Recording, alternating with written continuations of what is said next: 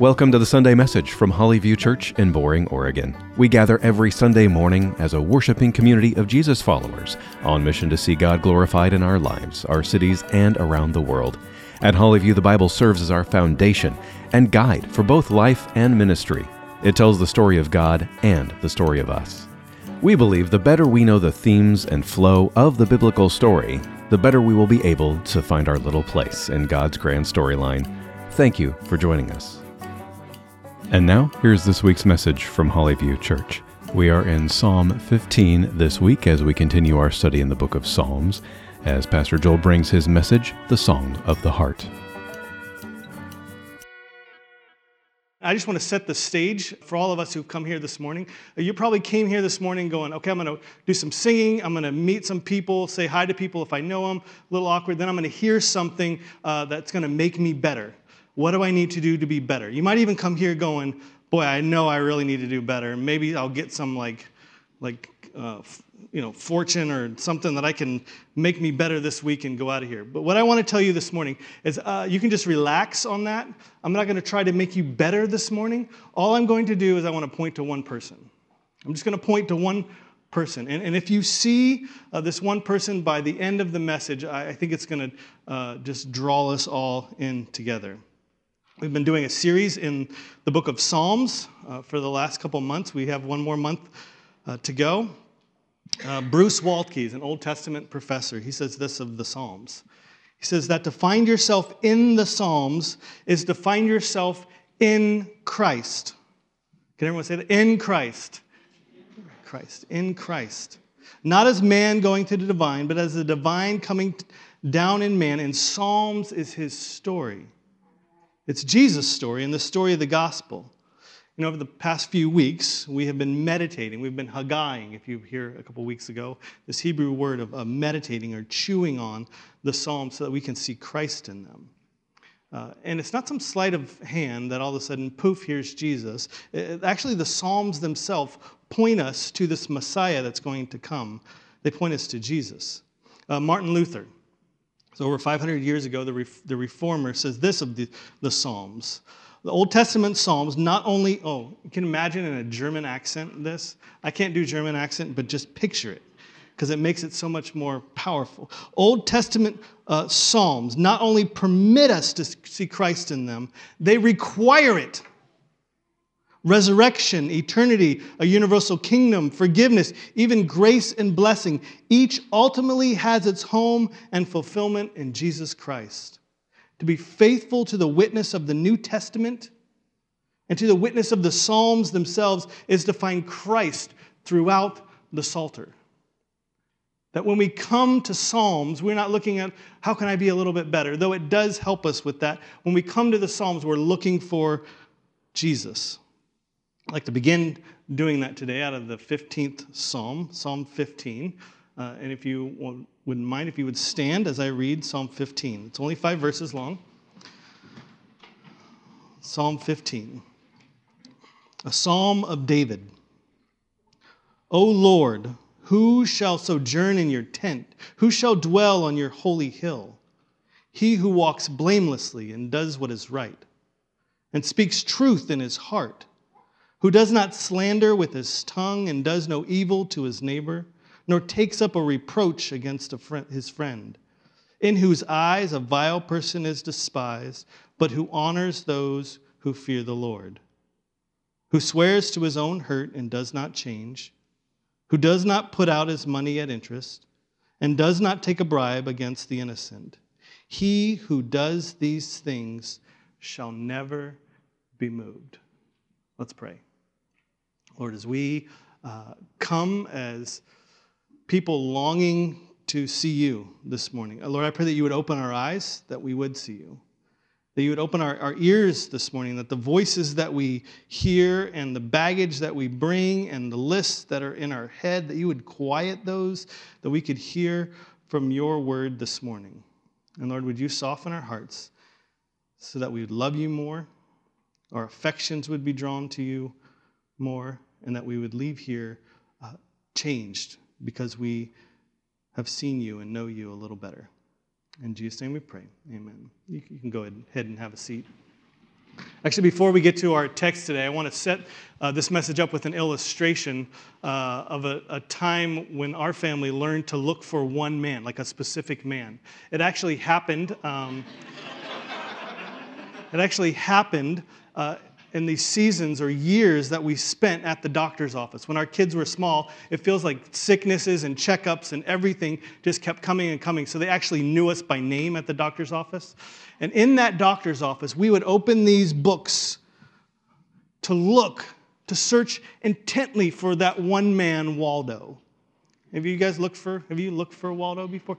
This actually got us through many a doctor appointment waiting for the doctor to do that. Because we would sit there with the child in our lap and we would look intently on those pages for this guy with glasses and this funny hat and red and white shirt. We would look for him. And he'd be hiding somewhere and we'd stare at him and just, where is he at? And then we'd see somebody, there's a red and white shirt, but it happened to be on an old man who's walking a dog. That's not him. We'd see him like the glasses and the hat and a striped shirt, but it would be black and white. Do you remember that guy? It was like the opposite of him. That's not him. And then you would see him, and as soon as you see him, usually hopefully you let the child do it. I think I did. They would go, I found him.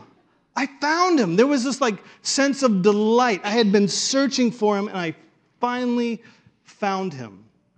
Now, in the same way that the Where's Waldo books are all about the search to find one man, today we're going to look intently in the pages of the Psalms, where we too will be searching for one person. This one person, the king that is set up on this holy hill, this holy mountain. Now, some of you, as we come to Psalm 15, some of you will see it right away. Oh, there he is. I found him. And others of you, it's going to be a longer journey to get there. But unlike the Where's Waldo books, the Bible isn't like hiding him or trying to be deceptive or putting him in things. In fact, the Psalms is actually pointing to him everywhere, over and over. He's here. Open your eyes. The intention is that as we come to the Psalms, our eyes would be open and that we would behold the Messiah that's going to come and rescue humanity. That's the intention. That's where our eyes should be seeing. Psalms is really getting our eyes up to look up to the mountain to see the king that's installed on God's holy hill. Now, if you're like me, Psalm 15, you look down and you see how short it is. It's only 5 verses. And you're thinking, how is Joel going to get 30 minutes out of 5 verses? And that's what I thought earlier this week, too. No. Every minute we spend in this beautifully constructed psalm, inspired by the Spirit, it's going to be worth every minute. It's actually just beautiful. The structure, the placement, everything is just absolutely beautiful. So it's going to be worth every moment we spend there. It's going to be a little bit more teaching this morning than preaching because I want to show you some technical things that come next week, and it'll be a little bit different. But this week, so you're going to have to put your thinking hats on a little bit this week. Psalm 15.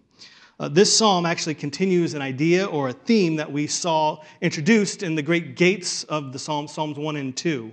In Psalm 2, it starts off, why do the nations rage and the peoples plot in vain against the Lord and against his anointed, saying, let us burst their bonds from us, let's cast them off from us. You see on the earth is all these people in rebellion against the Lord and his Messiah, this anointed one. And so God, he's in heaven, and he laughs. He's like, I got this.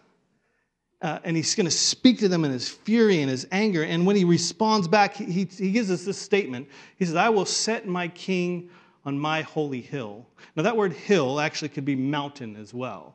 In response to the rebellion and the sinfulness and the brokenness of humanity, God in heaven is going to set up his king on the holy mountain. So as we are in really the valley below, in the brokenness of humanity, where do we look for hope? Who's going to rescue and redeem this world? And the Psalms wants us to get our eyes up to look up to the mountain, where our help and our hope comes from. Psalms 15 then begins and opens with this couple questions that are raised. Who shall dwell on your holy hill or holy mountain? And who shall sojourn in your tent?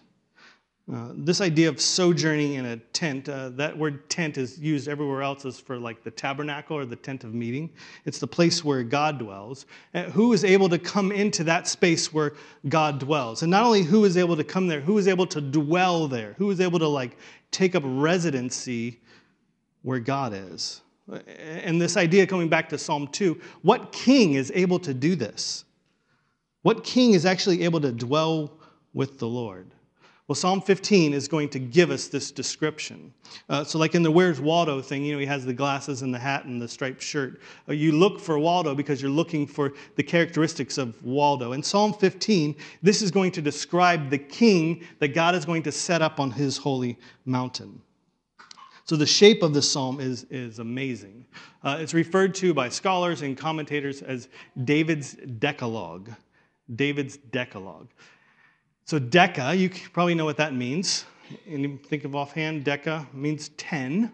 And log comes from the Greek word logos, which means word. So it's the 10 words. Or it could be the 10 commandments. The 10 commandments given to Moses up on Mount Sinai was actually referred to as the Decalogue. So this is David giving like this new Torah, this new law, just like Moses did up on a mountain. David is going to give 10 words that invite us up to a mountain. Just like Moses invited the people to come to the mountain, David is going to invite us to come to a mountain as we look for the king that's going to be set up on God's holy mountain. So here's the structure of today, just to kind of work us through this. We're going to climb 3 mountains. And if you've ever climbed one mountain, that's a lot. We're going to climb 3 mountains today. And they're all going to be literary mountains that we're going to see. Three mountains. That's our quest. So let's begin, and I'll show you how we're going to walk through these 3 mountains. Here's the first one, the first mountain.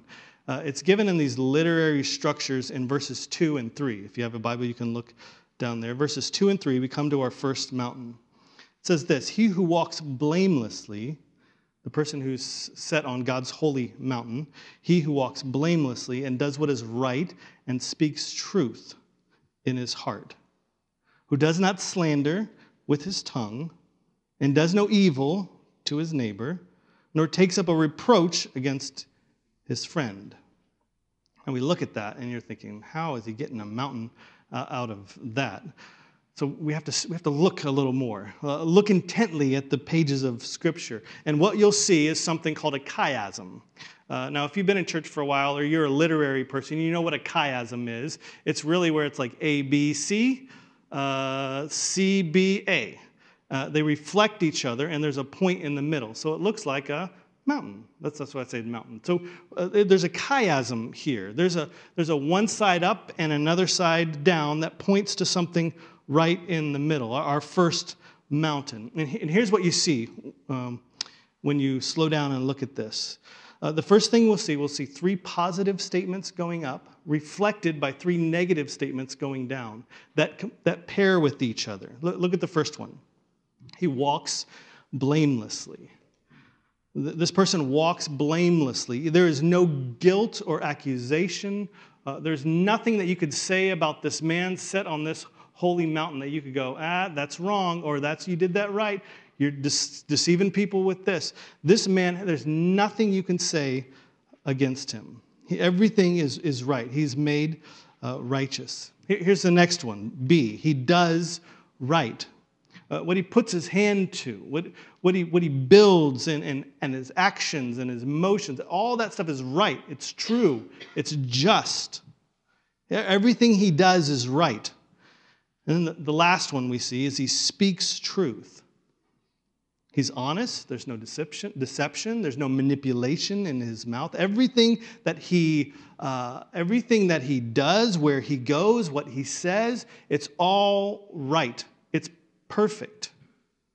This man walks blamelessly, does right, and speaks truth. But not only that, we're going to emphasize that on the downside of the mountain. Look at C. This is what C1 is what I'm saying. He does not slander. So not only does he speak the truth, he doesn't use his words or his mouth to falsely damage another person, to bring someone down. He does not slander or put people down for his own benefit. Be one going down. He does no evil. Whereas he does right, he doesn't do anything wrong. It's just emphasizing this point. Everything he does is right. He doesn't do anything evil. He doesn't act in rebellion to God. He doesn't destroy or steal. And then the last one we see, nor take up a reproach. Now, this is a little tricky, but if you think of what's the definition of blameless, you could also say above reproach. So if someone walks blamelessly, it's not only that you can't even have an accusation against him. This man doesn't even like slander and put down other people. He doesn't shame them. He doesn't judge them wrongly. This man walks blamelessly, does right, speaks truth, doesn't slander, does no evil, nor takes up reproof. And the last three, you see a not, no, and nor. So do you see the chiasm that's there now that we're seeing it a little bit more? There's a chiasm that draws our eyes to the peak of that mountain. And if you look intently at that place, you'll see at the end of verse 2, on the top of the mountain is this little phrase, in his heart, in his heart. If you have NIV, you can look down, and it's actually a little different than that. It says, from his heart. And so how you translate this is a little interesting, because it could be what he says to his heart, like that self-talk, you know. He always speaks truth to his heart. But also NIV has this idea, it's from his heart. Like what he says that comes out of his mouth is from his heart. It could be in his heart or from his heart. And I think both of them are true, right?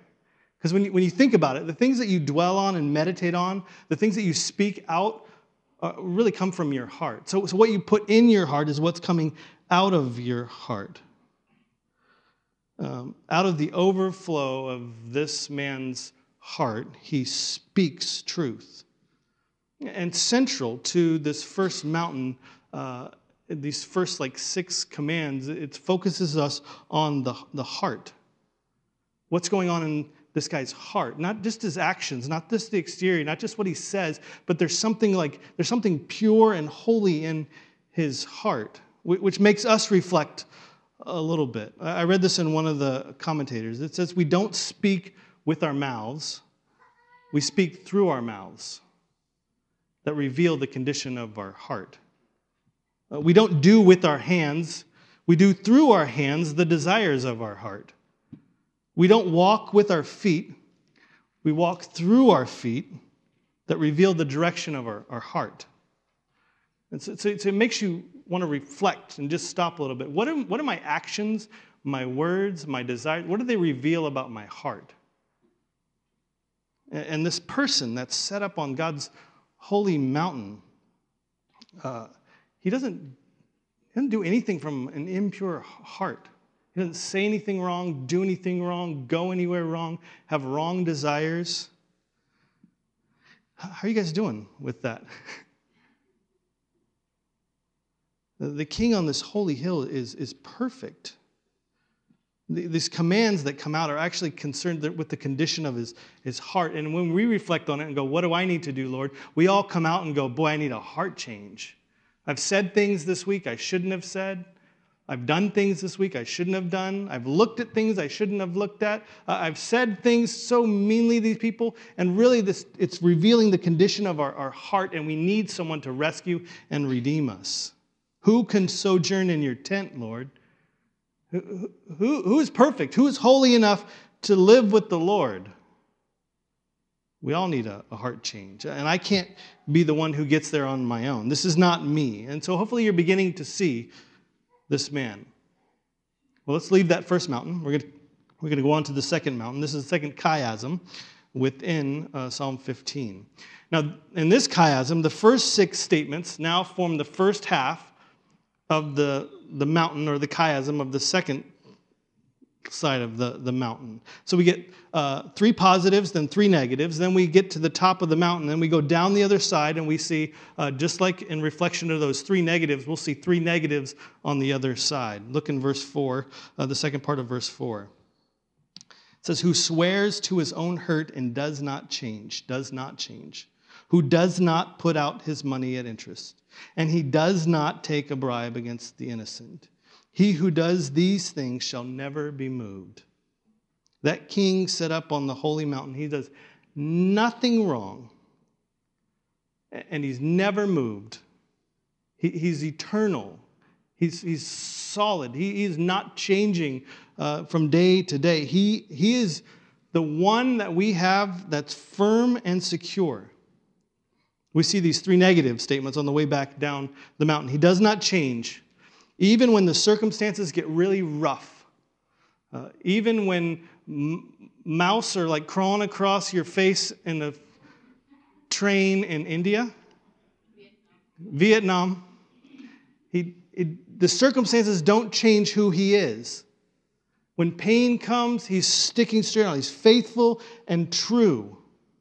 The second thing, he does not put out money, or he doesn't lend money at interest. And really, this idea is the idea that somebody is down on their luck and they need some help, and this guy's going, yeah, I'll lend you a little bit of money, but I'm actually in it for myself, so you're going to give me back even more. So it's taking the vulnerable, the weak people in a very tough situation and going, I'm selfish and I want to get what I want out of this, so I'll give you this, but it's only like the appearance of I'm helping because it's really about me. This man does nothing selfishly. He's generous and kind. He's caring and compassionate. And then the last one, he does not take a bribe. He does not take a bribe. A couple weeks ago with Ethan spoke, we saw the foundation of his throne is that of justice and righteousness.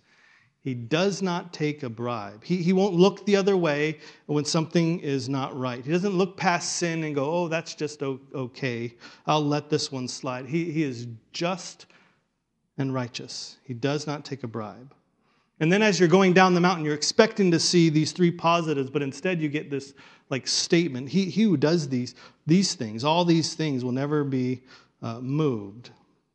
That leaves us, if you count those, that leaves us with actually 9 and then the summary statement. And so the seventh statement, the seventh word is actually at the top of the chiasm, number 7, the seventh command in this Decalogue, these 10 commandments of David, number 7. Number 7 is an interesting number because number 7 means complete or whole or perfect. And there's something very interesting about this seventh word. It's not actually about the king. It's about people, these two groups of people in relationship to the king and then how the king responds to these people. You see it in 4a. That's where it draws our eyes to. 4a. It says, in whose eyes a vile person is despised, but who honors those who fear the Lord. This is not about the characteristics of this person as much as it is of how he responds to two different type of people. A vile person, a wicked person, a selfish person, unjust, unkind. It says he despises them, he rejects them. But those who fear the Lord, who turn from their sins and find refuge in the king, he's going to lift up. He honors. So all of these 10 commands, at the heart of these commands, it's actually pointing to the relationship with the one that God is going to install or put on his throne on his holy mountain. The relationship with this king, which in Psalm 2, when we saw that, it gave this command, kiss the king. Be in relationship with the king. Honor the king. To repent and find refuge in the king that God has set up on his holy mountain. And so we go back to the beginning of Psalm 15 and this question, who shall sojourn in the tent of the Lord? Who can do that? And if we walk through them all, the person who's blameless and does what is right, doesn't do anything wrong, is fair and just and righteous, I can't. Who shall dwell on the mountain of the Lord? Well, after reading this, no one with sin in their heart even. It reminds me of back to even Exodus 19 and 20 when they come to the mountain and they say, don't take even one step on this mountain or you will die. Who can ascend the hill? Who can dwell in that hill? of the Lord. Well, this brings us to our last mountain. It's a larger chiasm, which actually begins with Psalm 15 and has a broader structure of all the Psalms. So I want to show you this last mountain, and we're going to stop in two places on this mountain to show you the view. We start with Psalm 15, and the question it starts off with, if you have a Bible, you might want to flip through these. Psalm 15, it begins with, who shall dwell, or whoso shall sojourn in your tent, dwell on your holy mountain? That's the question. If you flip to chapter 24, there's also two questions at the beginning of that Psalm 24. And it says, who shall ascend your holy hill? And who shall stand in the holy place? This question of, we're looking to this mountain, who can do it? Who can go up there? Well, then if you go to Psalm 16, this psalm is really, we saw this several weeks ago, introduced our psalm series, and it's really summarized by a confession of trust in Yahweh. I trust him. No matter what happens, I'm going to trust him. And if you go over to Psalm 23, the very famous psalm, and we'll look at that next week, that's the Lord is my shepherd, I shall not want. It's really a confession of trust in Yahweh. And then you get to Psalm 17, back on the other side of the mountain, and that's really a plea for deliverance from foes, a plea for deliverance from foes.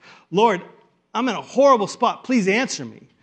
Be near me. Lord, where are you at? All my foes and enemies are here. Lord, help.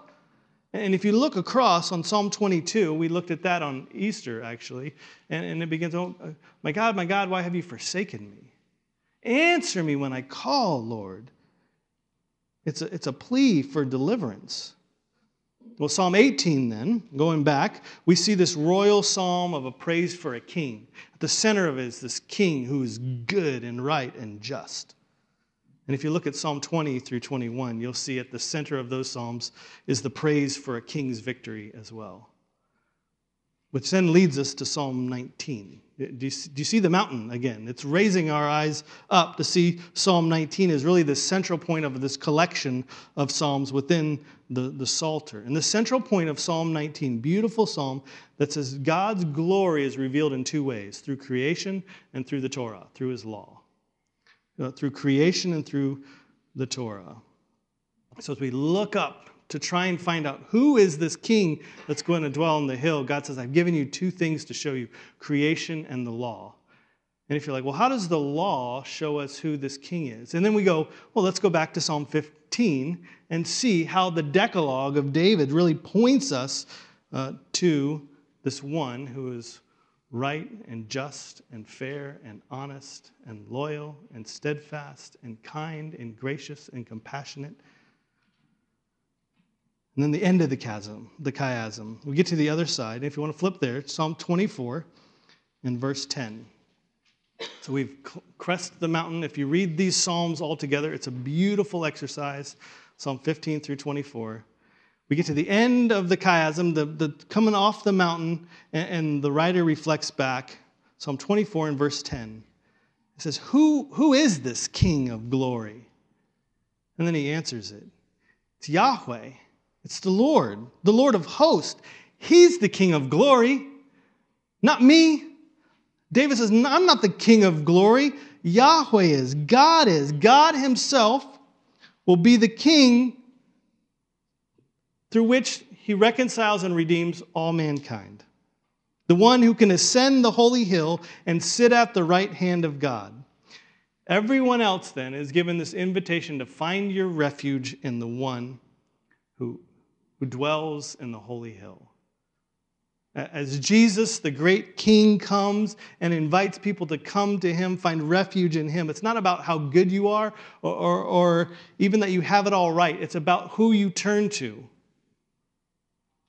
The great news about Psalm 15 is that the highest mountain in all the world, the Bible says, is Mount Zion. It's Jerusalem. That's the highest mountain that draws our eyes to the King. The King that is then on that mountain high and lifted up. Does that sound like he's even higher than that mountain as he is lifted up? But what we would think of lifted up like, wow, isn't he amazing? It's really on a cross to deal with the sin and rebellion of humanity. So it brings us to this question. Have you found him this morning? And you go, yeah, I know him. I see him. He's right here, and he's right here. Jesus being revealed to us through his word, through creation, through his community that gathers together. Well, if you haven't found him, and the question really is, or even those of you who have, and you think, oh, I've kind of got it all together, are you looking for him? Are you searching for him? Are you open up the pages and look intently to stare at the one who Jesus came to fully embody, the glory of God in flesh? Do you look intently with your eyes to the pages of Scripture? Would you pray and begin that journey even today?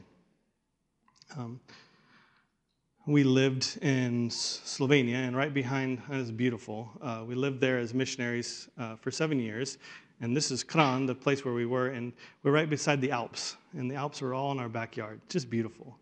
That pointy mountain in the middle is called Storžič. They all had names, and I wanted to hike every one of them, so I could say I did.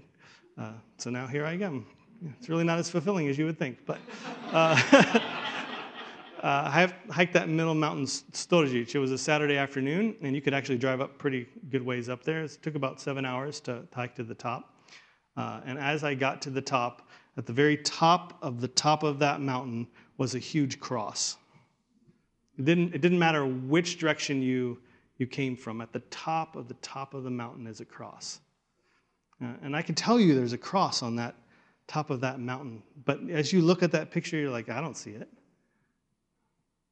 But if I invited you to come journey with me, let's start climbing this mountain. And as we got closer, you would look up and like, I see it. I see it. You know, we're all searching for something. We're all on a journey in life. And that journey is taking you one way or another. And it's all dependent on what you're searching for. So some of us are searching for wealth or esteem or money or meaning or fame, security, health, whatever it is. And I just want to encourage all of us this morning, why not spend your time looking intently for this king that God has set up on his holy hill? To bring about this new kingdom, to bring about forgiveness of our sins, to take away the shame, to lead us to come into community together, so that we can be people of all ages and colors and ethnicities and backgrounds, and we can be one together because we've all found our refuge in the one King. So it doesn't matter if some people know a little bit more than other people. It doesn't matter if you grew up in church or you've just been to church, this is your third time. It doesn't matter if you find your refuge in the King. He is the one that is worthy to be praised and to be sought after. So would we as a church look intently for our King who's set up on God's holy mountain? Let's pray. Lord, thank you so much for your word. Thank you for the riches that we find there. Lord, as we meditate and spend time poring over the words that you have revealed through the Holy Spirit by men of old, Lord, these are not words like Aesop's fables or some historical magazine that we can just learn some good things. These are words that give life and give meaning because they point to the one who came down, lived a perfectly righteous life, doing nothing wrong. And in that righteousness and perfection,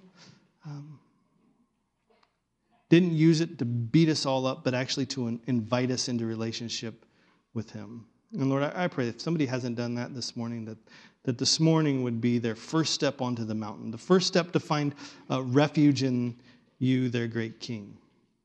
And that they would begin to see the kingdom of God before them, that they were invited into, that they would talk to somebody this morning, that they would get to know the citizens of this kingdom, the people that proclaim you to be the King, and that you would remove sins and shame, though that your forgiveness through your death and resurrection would cover over, would atone for all of that, Lord, that we could live in worship and glory and joy to you, our great King.